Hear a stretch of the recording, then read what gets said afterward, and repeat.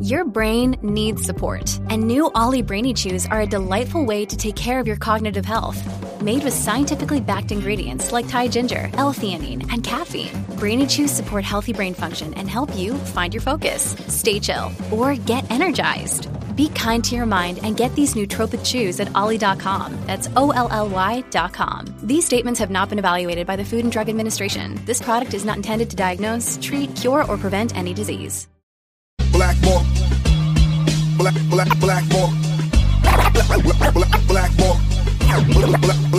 Blackmore.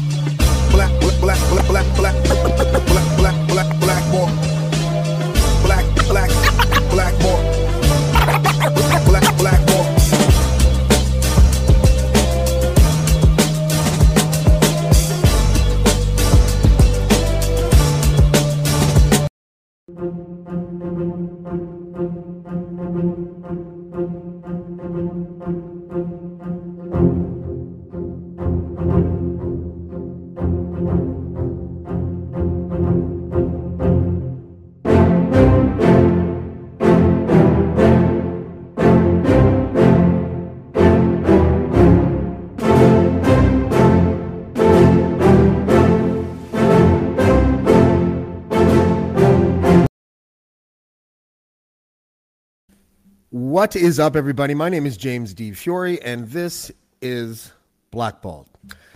I thought it would be fitting to put the Beasts of England soundtrack from George Orwell's Animal Farm there. One, because it's copyright free, and I won't get busted for using it. And the second is because I have been describing the Trudeau government's quest to be the most Orwellian Western government on the planet through their Bill C-10, Bill C-11, and Bill C-18 as the most Orwellian example I can think of. And there are lots of people, and myself included, I'm not going to lie, who I have a hard time wrapping my head around this bill for so many different reasons. And I find that the fallback excuse for this government is always about Canadian content. But really the problem might be how Canadian content is defined. So in order to help me sort of weed through all of these different types of scenarios, I have two guests today. One is a professor from the University of Ottawa, and his name is Michael Geist. And hey, Michael, how you doing? I'm doing well. And I think I'm just going to because he's here, I hope that's okay with everybody. Washington Post columnist JJ McCullough is also here. Welcome, gentlemen, to the show. How are you guys? Hey, not too bad. Yeah, doing well. Michael, I'm going to start with you. Why is it that so many people have so much trouble trying to figure out what the government is doing here? And is that intentional? It's a good place to start. I guess I'd say that part of the reason is that what the government says it wants to do and what the legislation actually does are two different things. So the government says that it wants to bring the large internet streaming services, the Netflix and Disneys of the world, into the Canadian broadcast system. I think there's a reasonable debate to be had around those issues about the true state of film and TV production in Canada right now and whether there's a concern and an emergency taking place. But regardless, I mean, that certainly was their stated objective. And then along the way, the government from the last bill, and then it's carried over into this bill, expanded the scope really of this legislation to include user content. And by moving into that world, essentially going from purely large curated services to these uncurated services where we see so many Canadians and so many others creating, and the prospect that is brought into the ambit of regulation, I think is what has caused considerable amount of concern, and where there have been at times real debates as to what the true intent or at least the true effect of the legislation would be. Yeah, and there seems to be how do you define Canadian content? We've talked about this before, but people don't seem to understand that Canadian content doesn't sound what it means, what it's in, not what it's intended to sound like, because it's intended to be something specific. But we tend to think of Canadian content as, if the production company is owned by Canadian, or if the content itself is Canadian-centric and culturally relevant. But how does the government actually define what Canadian content is? Yeah, it's another good place to really start and take the conversation a bit. And I think that for promoters or supporters of the CanCon system, including the government, have tended to frame it largely around what they would describe as promoting Canadian stories. We've actually heard this a lot during hearings on the bill that have taken place over the last couple of weeks, where there are those who are supportive of this legislation will say we simply won't get Canadian stories if we don't have this kind of legislation in place. I think part of the problem with that position is that once you start drilling down into what this system of CanCon actually means, it turns out that it didn't have to be a Canadian story at all. And in fact, some of the supporters have acknowledged that, yeah, it's true. The Canadian content rules don't require a Canadian story. In fact, in some ways, CanCon rules are trying to do several things, and I don't know that they do any of them very well. There's an element of so-called telling Canadian stories, but in the kind of tick box exercise that exists that seek to identify what counts as Canadian content, oftentimes it has very little to do with what we might define as a Canadian story. Sometimes it's about economics, saying that we want to ensure that more Canadians are employed in film and television production. But there too, the CanCon rules don't really work very well because we've seen a huge proliferation of employment in the area. It's record amounts of people working in the sector, but oftentimes they work on productions that don't count. And then the third area is intellectual property ownership. It's got to be owned by Canadians. And the problem there is it's pretty tough to bring in services like Netflix and Disney and say, well, you've got to pay into the system, but you can't actually own anything that you've paid for. Which is awesome and totally frustrating. It also, JJ, I wanted to have you on the show as well, because I really enjoy your tweets on this subject. I'm just going to go through a couple of them right now. I don't often post overtly opinionated content on my YouTube channel because it is not a commentary channel and I'm sensitive to the diversity of my audience. But my last two videos bashing C11 have gotten amazing response. No one on the left, right, or center supports this bill. You've been following this bill and the stories that have been written by it. I feel the same way that you do.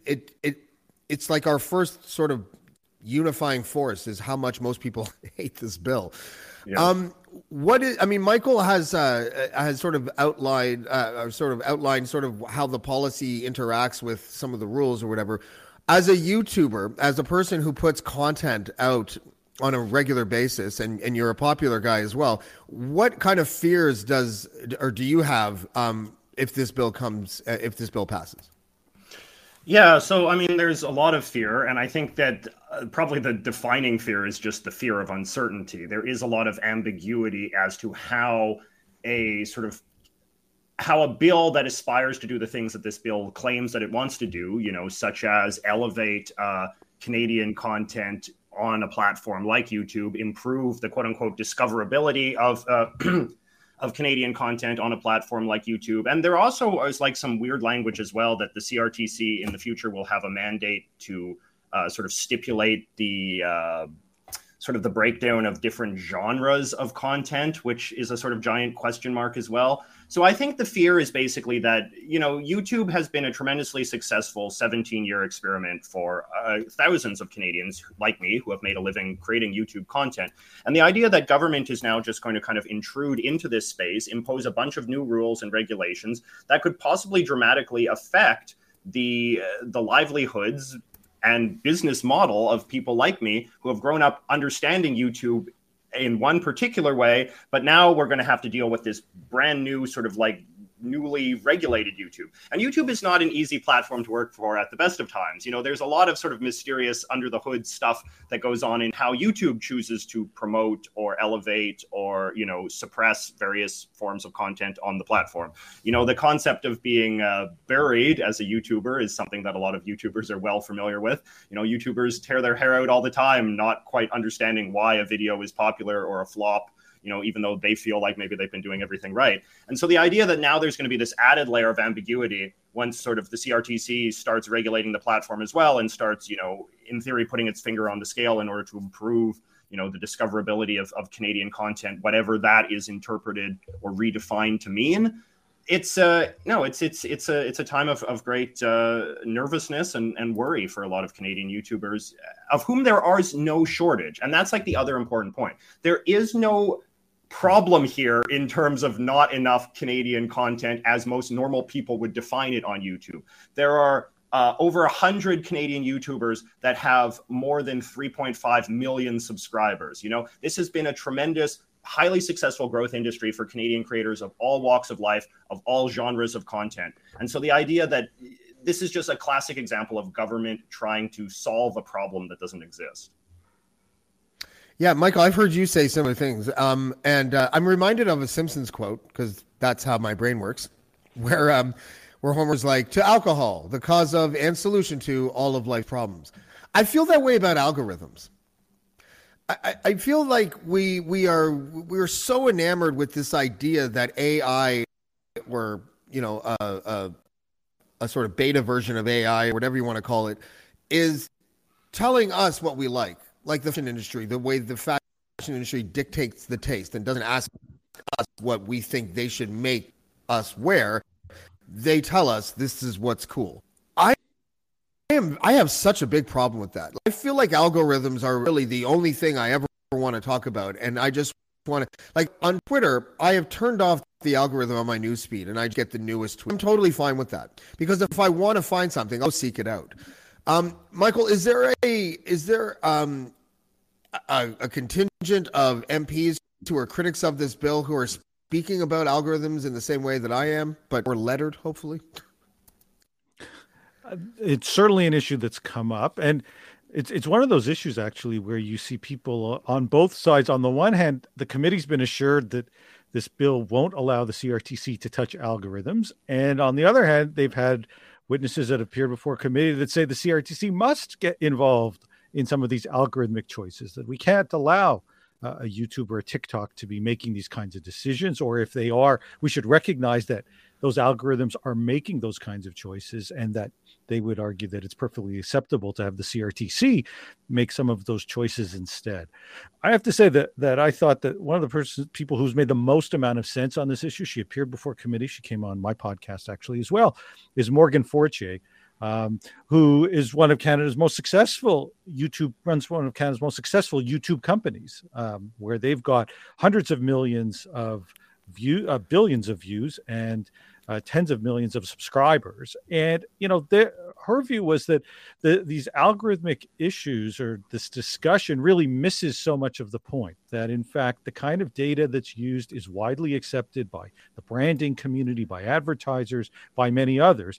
And so the idea that we're somehow even engaged in a debate as to whether this counts for anything or not, really kind of misses the reality that whole sectors of the economy have built themselves up around some of these issues. And while I think there's definitely room for greater transparency around the algorithmic choices that these companies are making, I think that, frankly, not necessarily purely from a YouTube perspective, but more broadly for social media and others, where there are clear privacy and data governance implications around some of these choices. And we would do well, I think, to have a better understanding about how some of those choices are made.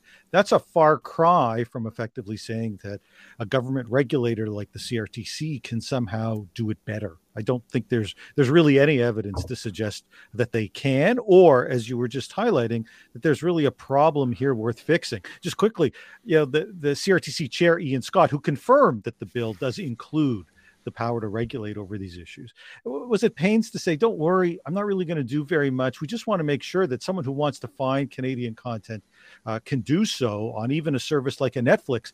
And I was really tempted to ask whether or not he even has a Netflix subscription, because it's not terribly difficult to type the word Canada or Canadian into the service, and you're presented with a whole menu of that content. So it comes back to that question, what is the problem on some, especially around discoverability, that the government is trying to solve? AJ? Because I could see nodding. It's absolutely the case, right? The fact is, I can only speak to YouTube because that's my realm of work. But like I said, some of the most successful Canadian celebrities in the world right now, certainly in the eyes of young people, are YouTubers, right? There is no shortage of tremendous success stories that have arisen through this medium. and have achieved just great, tremendous things. And they've made all sorts of content, right? Like, I am a YouTuber who actually does tell like overtly Canadian stories. I've made videos about Canadian history and politics and, food and pop culture and all sorts of things. And, I have over 750,000 subscribers, right? Like, I'm a case study, and like, I don't like to use myself too much as an example because that sort of seems somewhat self-indulgent, but like, I'm a case study of a guy who just in an unregulated medium said, I'm going to talk about Canadian stuff and I'm going to sort of sink or swim on that. And I've been tremendously successful. This is how I make my living. This is how I make my income. There have been Canadians who have made less overtly Canadian content than I do. People that have been in the fitness realm or the do-it-yourself realm or, cooking or video game reviews or movie reviews or whatever, and have been tremendously successful too. So it's when I was at the committee last week, and, I was hearing sort of the testimony of some of those sort of the established interests, they all speak as if this is some sort of great crisis of content or even like a crisis of national sovereignty or cultural integrity, like, that the nation is sort of collapsing in the face of these, evil American tech giants. And I just think there's just very little evidence to support that. I mean, maybe there's like a corporate anxiety that, some of the old legacy media worries that they're losing the ground game to new media like YouTube. But, beyond that, beyond just a kind of like naked appeal to like corporate self-interest and sort of a loss of profits and a loss of eyeballs, like, there's really no case to be made. And I think that's why it has proven to be such a enormously unpersuasive bill to the vast majority of Canadians who are even aware of it. When I posted videos or write articles about it, it is striking to me. I'm seen as a somewhat controversial figure, but never in my life have I had a take that has been so universally sympathized with than my anti-C11 take. Yeah, if I could just... Well, I've heard you say almost a thing that... Yeah, please go. Yeah. Please. Yeah, no, I just wanted to because to a couple of things JJ said, which I think is absolutely right. First, this is not a partisan or ought not to be a partisan issue in terms of left or right. And so I think the kind of response that he's received is reflective of that. There are YouTubers, there are TikTokers, there are people creating content of all sorts that are on the left and that they're on the right. And what brings them together is this view in many ways that this is just an inappropriate attempt by the government to get directly involved in this kind of regulation. Again, we're talking specifically around this question of user content regulation because it just doesn't make a whole lot of sense. But I have to say that his comment about some of the legacy media, JJ's comment there, really strikes a chord with some of the things that the committee's heard. To me, one of the most astonishing things that we've heard doesn't involve user content. It involved Bell coming before committee and saying that their solution to solve the CanCon issue was to ensure that they had better access to cheap U.S. content and calling on the government to insert provisions in the law that would better guarantee that they could get that cheap U.S. content, which they could then fill up their programming schedule with as a way to monetize that. And they said that would then help fund CanCon. What's striking is just there's crickets from the various groups that say that they're all about producing more Canadian content. And yet when the country's largest broadcaster gets up there and says, well, what we really need is more U.S. content, they seemingly have nothing to say. Yeah, I saw that. I think it was from that article from the report. Bill C-11 will ensure that the streamers for the first time start contributing to their fair share. Right away, I'm just like, fuck this article. Because wasn't it you? I'm not even going to read the rest because wasn't it, because it says basically what you just said, but wasn't it you, Michael, that said the last time you were on the show that if they, like, Netflix already contributes how many millions of dollars to our economy? Why can't they just designate that money to CanCon? Why do we need to change everything? That's been a huge part of the story. Yeah, you know what? You're absolutely right. That's been a big part of the story. We've had a number of groups, including the largest entertainment union in the country, talk about the fact that it's the studios, U.S. studios and streamers that are responsible for more than half the employment right now in film and TV production in Canada, contributing billions of dollars. Disney has said that before this committee that Canada's top 4 worldwide for where they produce. Netflix has said Canada is top 3 worldwide where they produce. And Netflix talked about spending more than $3 billion in Canada on production and licensing since they entered into the market.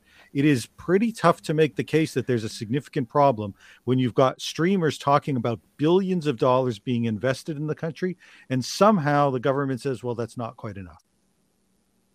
Yeah, Michael Geist, I know you have to go, but thank you for joining us. I really appreciate your basically your wisdom on this matter. Like my Yoda when it comes to this kind of shit. So I appreciate that. And thank you. We'll have you back soon. Thanks, Michael. Hey, thanks so much for having me. Take care. Thank you. From a content producer perspective, what would change? Like, what is the worst case scenario for in your position? You have 750,000 subscribers. This is how you make your living. I know you write a column for the Washington Post, but I'm pretty sure if you only had that job, you'd be below the poverty line because it's media. Right? That's how it's done these days. Well. I won't. Yeah, no, I'm just, but yeah, I know it's not the Toronto Star. I keep on getting confused. But how? What is the worst case scenario for your position on what you're doing now and what it could turn into if all of these 11 and C18 actually pass?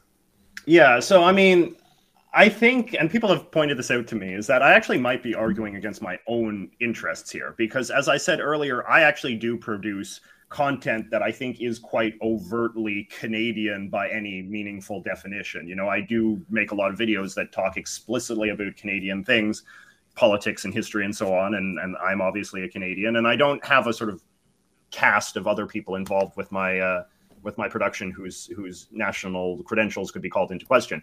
So, but I worry very much for other creators, and I'm doing this, you know, mostly I'm sort of motivated by their interest more than I think my own self-interest, which is to say that, like, if the worst case scenario happens for, like, say, if we just imagine a Canadian YouTuber who does videos about Thai food recipes, and there is such a Canadian YouTuber, right? So let's say, like, you know, she makes videos about Thai food recipes, and then sort of the CRTC comes along and sort of says, well, it's lovely that you're making these cooking videos that are enjoyed by, you know, millions of people around the world, but we've decided that that's not Canadian enough to be promoted by this new kind of algorithm that we're going to bring in. So we are going to, like, suppress the discoverability of your content, which is not Canadian enough, and we're going to elevate the content of somebody whose content is Canadian enough, say JJ, right? Or say the CBC might even be a better example, or CTV or Global, or one of these old guard media institutions that knows how to play the CanCon game, that knows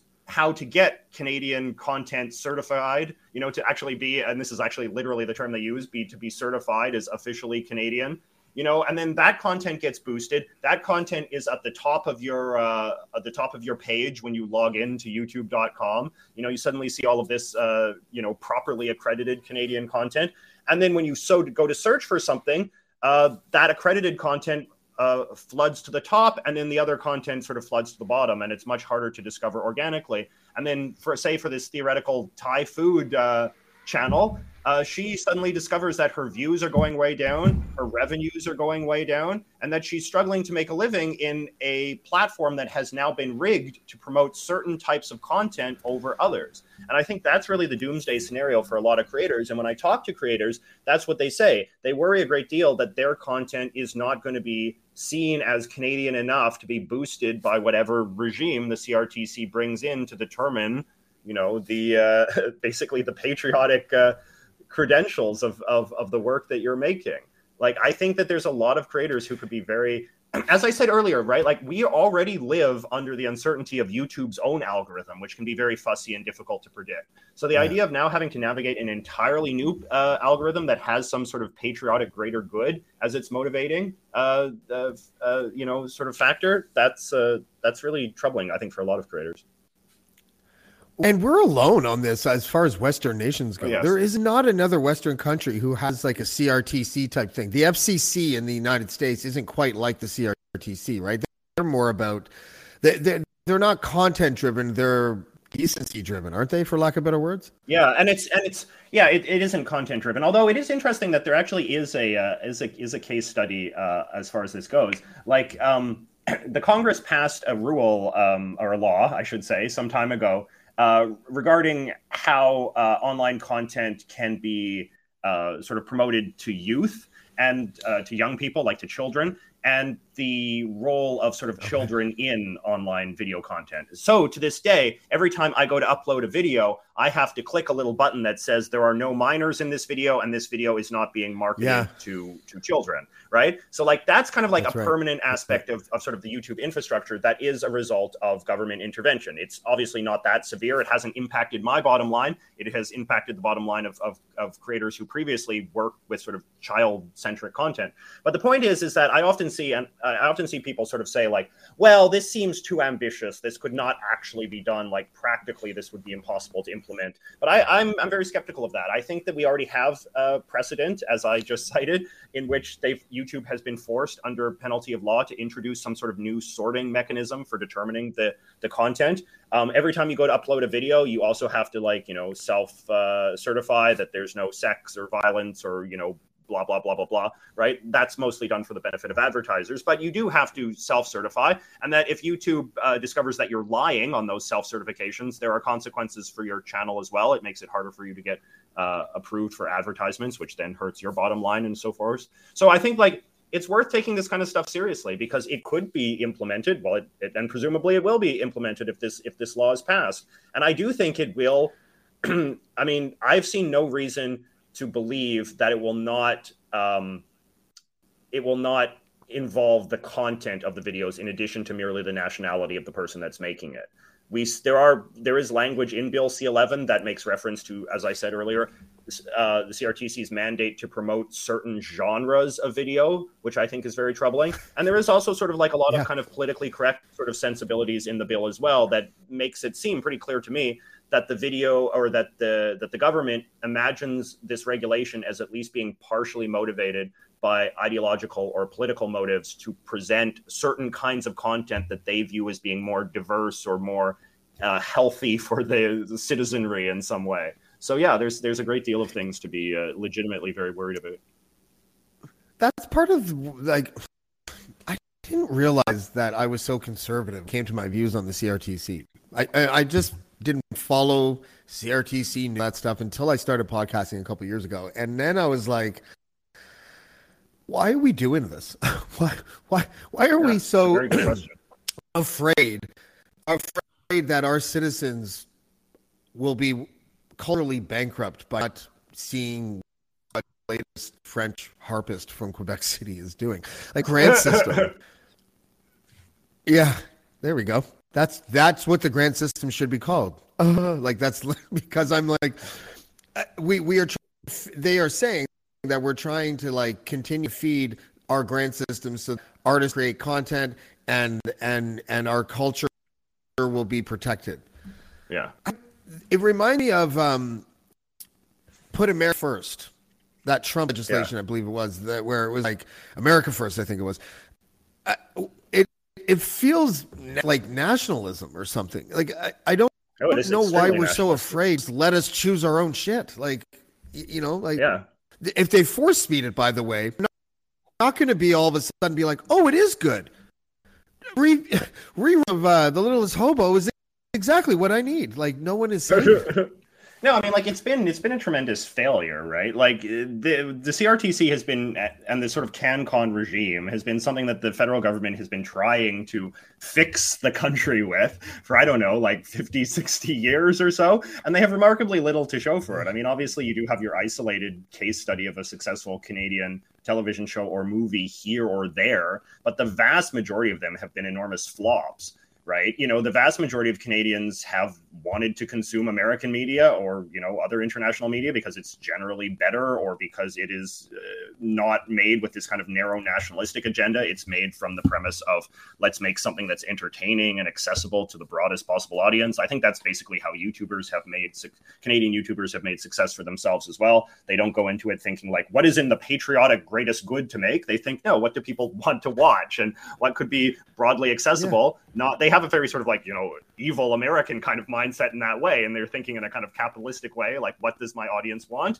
And not only what do the Canadian audience want, but can I make content that is universal enough that perhaps it can have an international appeal as well. And that's why I think you get a lot of successful Canadian YouTubers who talk about stuff like cooking or fitness or video games or stuff like that. That's not kind of in some sort of narrowly nationalistic box. The tragedy and the cynicism that has always sort of underlined the CanCon regime is that you have some creators in this country, musicians and film directors and TV stars and actors and writers and so forth, who just feel entitled to success. Like they feel that they want to be successful movie or film or musician makers, and that they somehow feel that if they cannot be successful in a free market, it is somehow government's job to rush to their rescue with bailouts and a rigged airwaves system to promote their content over others.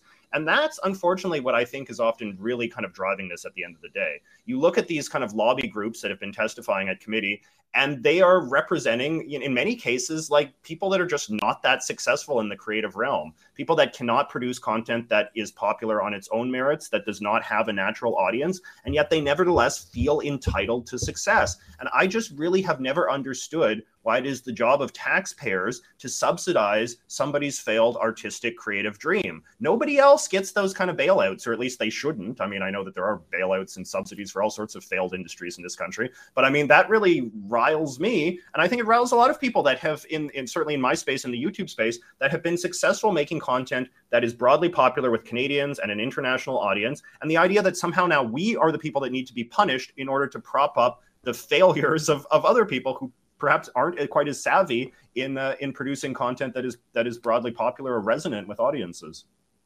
I completely agree with everything you said, and since I've been trying to educate myself on this stuff, I've been learning.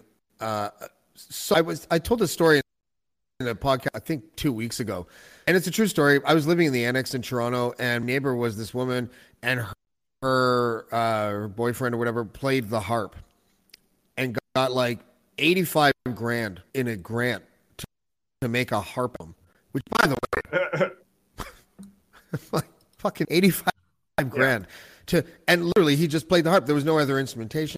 I don't know, whatever. Anyways, so money, and like a year goes by or something. You'd think it would take a harpist like a few days to cut a harp album, but I guess not. And when it went on sale, because I was living beside this couple, I guess for like 3.5 years before I left. A couple months before I left, because I moved away. How many albums did you sell? And he's like, like 60. So we had 85 grand to give this man enough money to make his harp album. And by the way, a male harp player just seems weird. But anyways, he sold like 60 copies, which works out to what, like $1,400 or something like that a copy.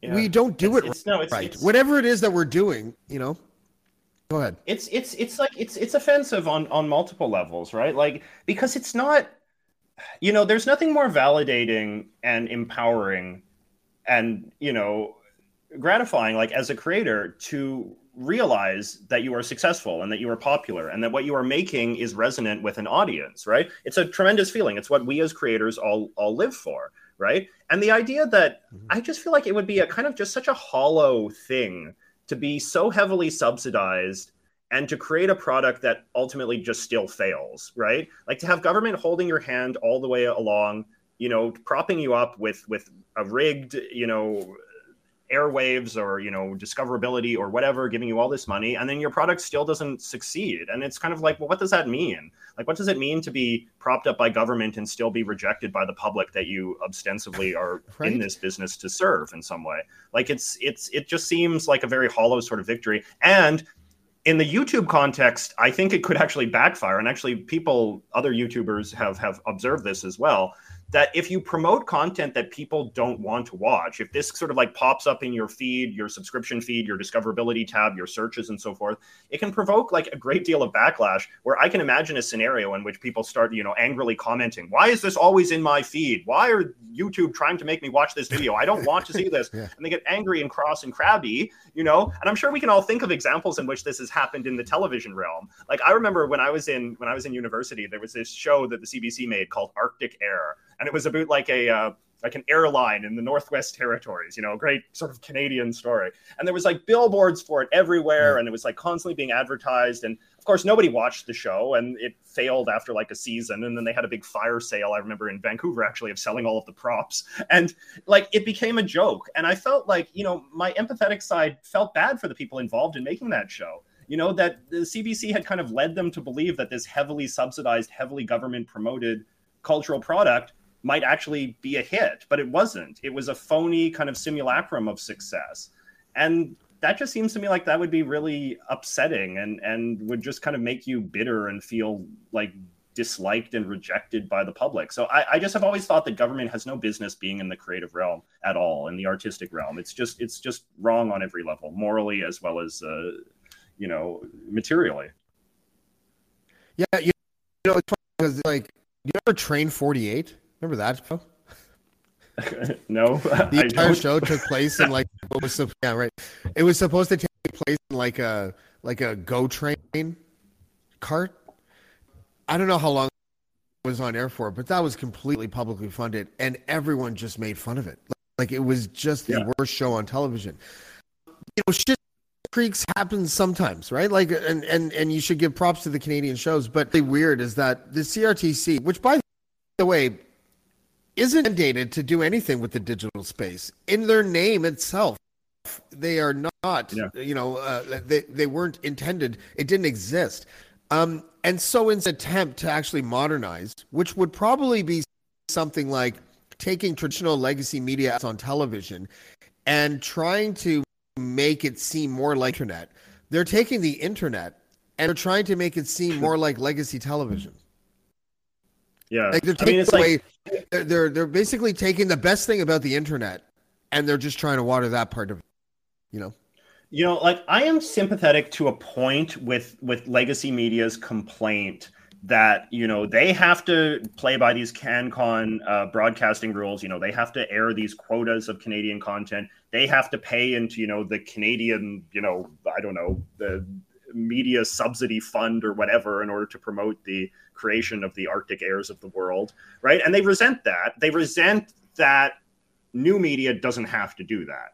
And I think that's fair to a point. But to me, the logical solution would be to just lessen the regulation on legacy media. If legacy media just wants to do nothing like sort of what the professor said and air American shows all day, I think that should be their right? Like, I don't see why this isn't an opportunity to realize that the old regulation model has failed. It has not achieved its stated aims. It has not created this great renaissance of Canadian cultural products. It has done just the opposite.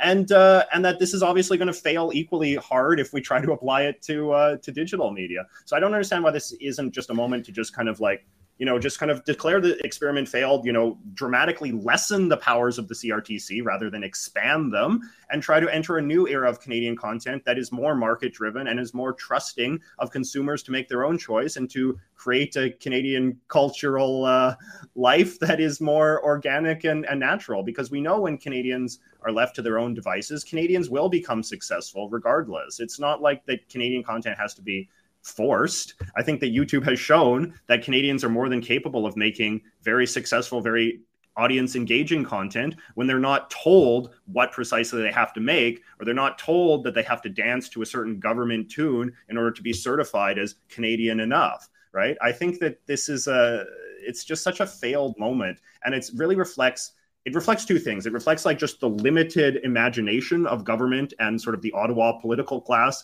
and regulatory class in general, and it reflects sort of just the power of special interests over the lawmaking process, the degree to which when government gets out of bed and says, what should our digital strategy be, the voices they listen to are these entrenched kind of old guard media lobbyists who have been in bed with the government for so long, who are propped up by the government, who know nothing except for an ultra regulatory environment that is created on their own terms. And then at the end of the day, these are the people that are ultimately determining what government's priorities are and what kind of laws are written or not written. And I think, when I was at committee, you saw that in full flower. I was the only witness that opposed this bill, and everybody else was in some ways reflective of sort of entrenched interest groups who were, of course, all for it because they're used to living in a system where, of course, laws are written for their benefit. Who else would they be written for? Yeah, no, exactly. I've said this before, but I've never, in 20 years that I've been doing independent stuff with a bunch of failures, some successes, whatever, I never once went, am I going to get some free money to fund this shit? I never even thought of it. I never thought of trying to work the grant system ever. I was like, it was just this mysterious thing in the background that existed, but I didn't, it was a political reason. I wasn't like, I'm going to stand on my own 2 feet. I just never even thought of it. Like, it just didn't cross my mind. I just wanted to do it myself, and I knew it existed, and it just, it made me kind of. I asked Nathaniel Erskine Smith, the MP, the Liberal MP for the beaches, and I'm like, level with me. If the CRTC, if the building and all its people just disappeared overnight, it'd like be a lot better for all of us. It's like, maybe. And it doesn't help. Absolutely. That you put a Telecom CEO, as the chair of the CRTC. Like, what course they're going to side with legacy media and make life harder for us. But what are you doing now? Where can people find you? And just let them know what you're up to and where they can find you and where they can find your content. Yeah, so I mean, as I've alluded to, I'm a YouTuber. I make a video for YouTube.com every single Saturday. If you just type in JJ McCullough, you'll find my channel. Or if McCullough is too complicated, you can just type in JJ Canada, and I will pop up because I'm one of the big shots in sort of the Canadian space. Again, without any government propping up at all. And then I also do write a weekly column on Canadian politics for the Washington Post. So I'm part of the Global Opinions section, in which they get folks from around the world to comment on the politics of their country. So those are basically my two big contributions to the Canadian conversation. And for those who don't know, JJ is a really, really good, strong writer. He's one of the best essayists I think that we have in our country. I think that's an amazing gig that you have. I read you all the time.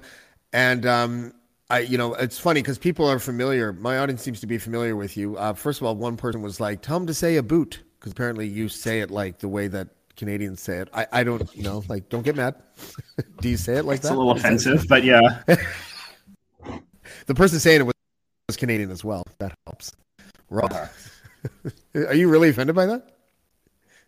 I don't know. I mean, it gets a little tiresome, I think, sometimes when people are just making fun of the way you talk, right? I mean, it's like being made fun of the way you look, right? I didn't hear it. I heard you say the one. In fact, I got to tell you, I've never heard any Canadian say a boot my entire life. Well, a lot of Canadians, but see, I disagree with that. I think a lot of Canadians do say it, and a lot of Canadians are just somewhat in denial about just how strong their accents are, right? And it's because people make fun of me for doing it that I actually hear it a lot more in other people, because it makes me a little. I think he was busting your balls in a playful way.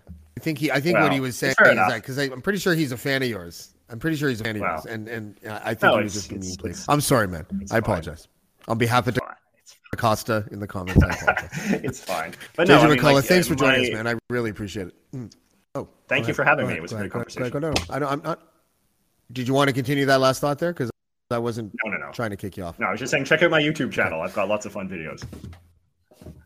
Yeah, well, please do. And again, he's a great writer. Check him out on the Washington Post, where he writes the Canadian politics column. And JJ McCullough, thank you for joining us. Thank you so much for having me. Have a good day. Thassa, for making JJ a little uncomfortable. Now, I think I probably butchered the context a little bit there, but it's fascinating to hear an academic like Michael Geist and then an actual entertainer like JJ McCullough talk about this stuff, because it's literally coming.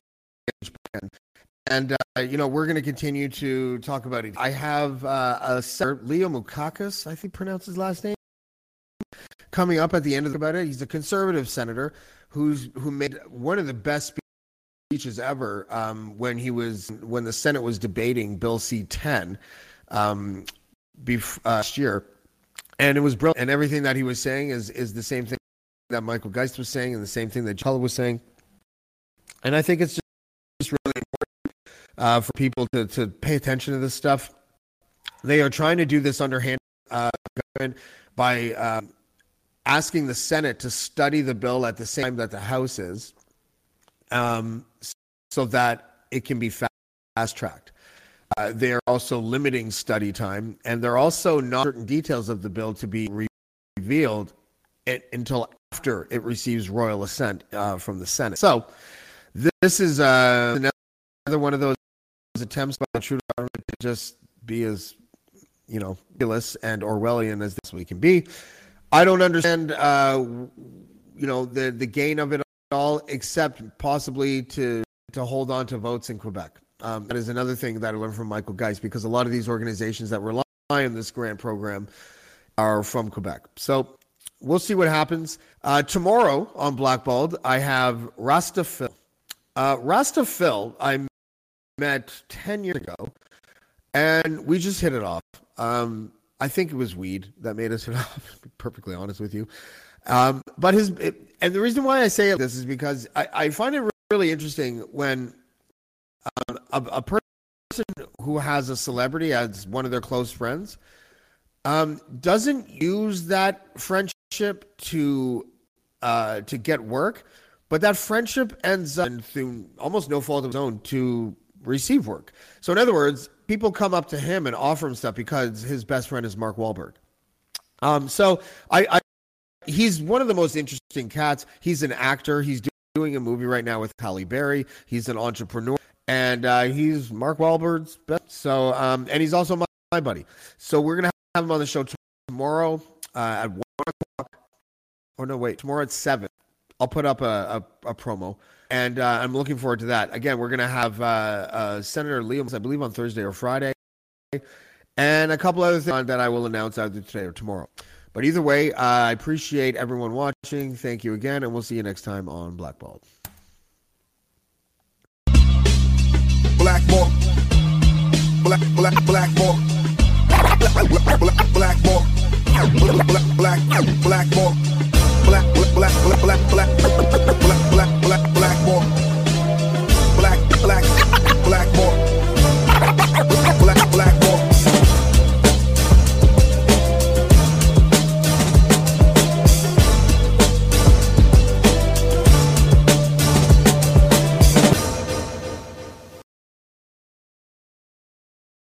I'm Jeff Woods, and I'm shining a light on music and the rock stars who make it. He just was one of those people, he stood out. He was a magic guy. He really was a magic guy. We all have faults. He had the same amount of faults as we all have. This was before Led Zeppelin. Robert was full on. I mean, he was Led Zeppelin without the band behind him. He had the hair, the jeans, the whole thing, and he was amazing. The Records and Rockstars podcast, heard around the world and yours to hear wherever you get podcasts. All the episodes from JeffWoodsRadio.com.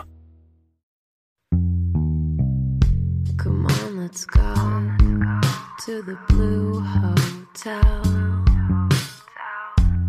I wanna live at the Blue Hotel.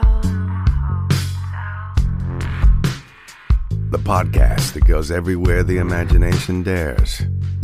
It's for the open-minded, the pleasure seeker. It's Jeff Woods with the new podcast about relationships and sexuality, theme-based with special guests, the Blue Hotel Hotline, and every episode climaxes with an adult bedtime story.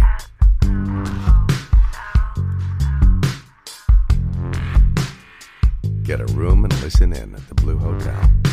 Begins Friday, September 23rd.